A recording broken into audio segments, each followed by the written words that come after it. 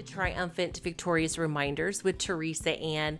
I am so excited that you're joining me because on today's episode, I get to have a guest by the name of Joy Jackson.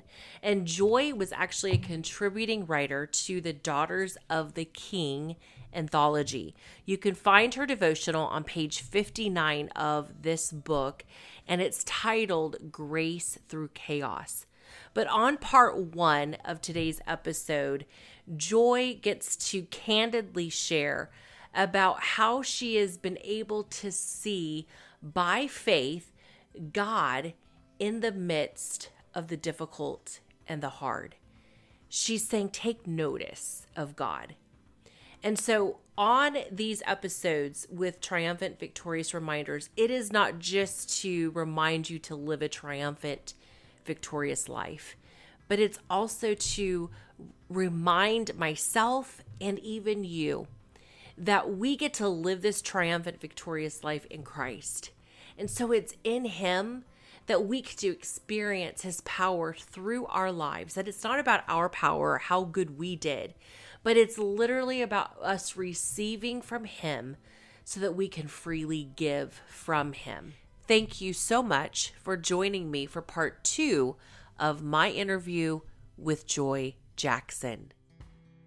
Previously on part 1. Yep. I'm going to have my people call your people. That's right. We're going to make it happen.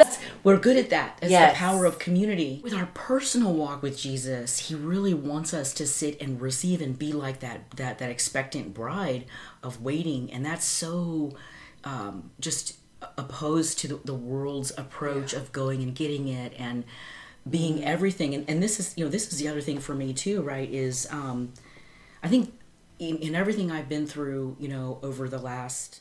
And now for part 2. In everything I've been through, over the last 6 years,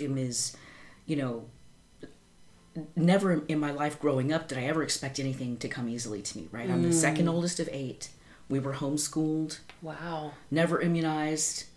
Home birthed. My father delivered all of the babies. Oh my gosh. Yeah, my mother is amazing. So it was a very different environment, stripped down.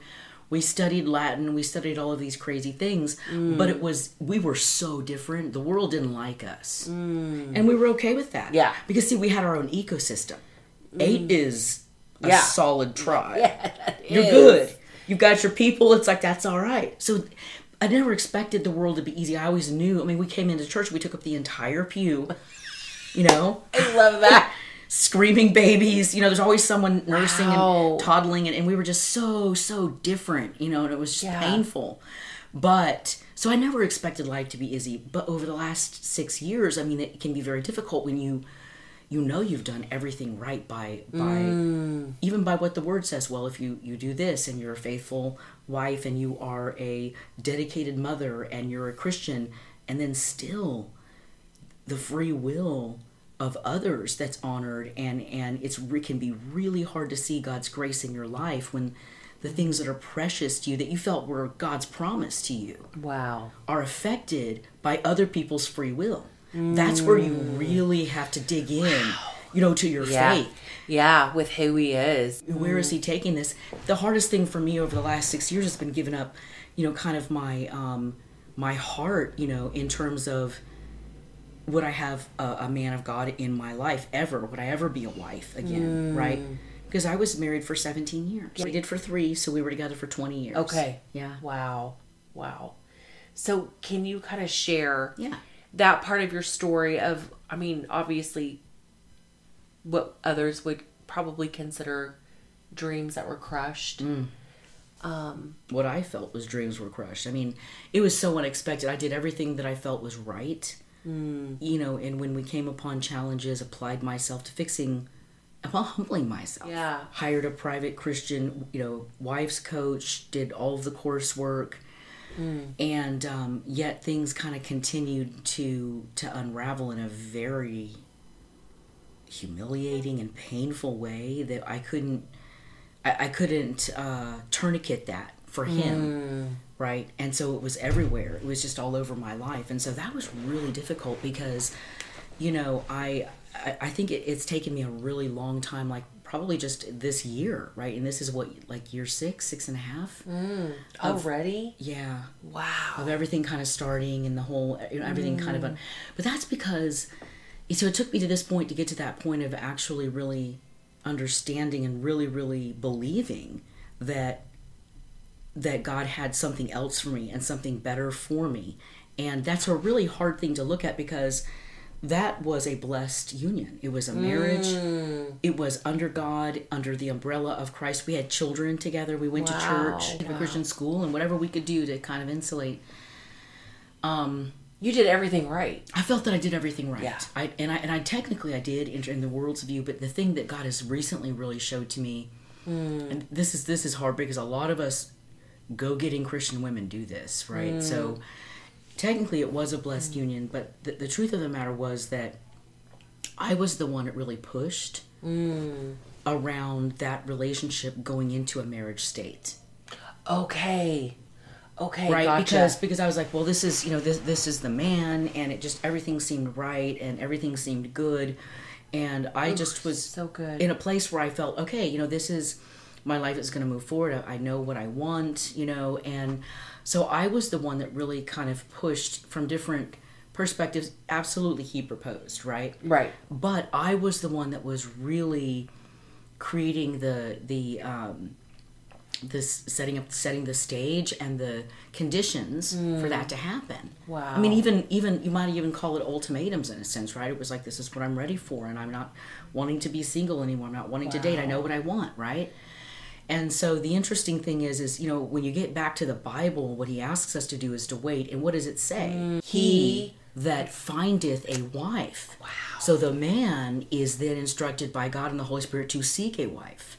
And he finds her. She's not out there, on the hunt, right? She's not in the bushes with her rifle, because he would never find her this way. She's in the field. Which makes sense since your husband's a hunter. Yes. Right? I love you. If he's in the bushes with his scope and so am I, how's this going to work? Right? So good. And that's what we do. Wow, it's such a now word. We put on our camo. We get out there. We're in the bushes. We're like, all right, we're going to get us a man. Look, there's a Christian man. You get that scope, Yes. But it says, he that findeth a wife findeth that which is good. So you'd have to be in a position of surrender. Come on. To be found, right? And therefore is there, finds a good thing, whatever the translation is, and is blessed. Wow. And finds favor from God. This is so good. So when we go out there and try to, find this man and hunt him down and put ourselves on, these, I think it's okay to be on dating sites. I think that if you feel like God is saying, right, be you're found. not saying go in the field, put your flowers in the, whatever, yes. right? Do that, and that's okay, right? Yeah. But it's the waiting for the right one, and because the thing is.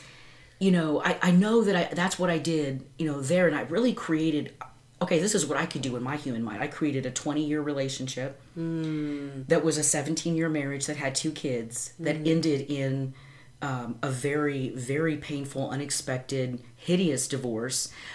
So that's kind of how things go when you try to do things yourself. You can get it to a certain point.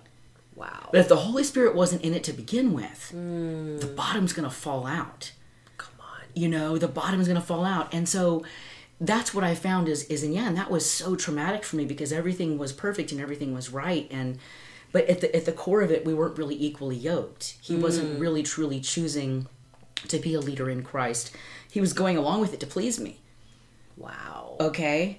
And so then at the end of the day, that fell apart. But I still felt a lot of resentment and mistrust for God when that all happened, because I was like, God, what happened? I did everything right. And I wasn't going to turn that part of my life back over to him. I was like, you know what? You can have the finances. Wow. You can have the kids. You can have the career. But this, I'm going to keep this over here.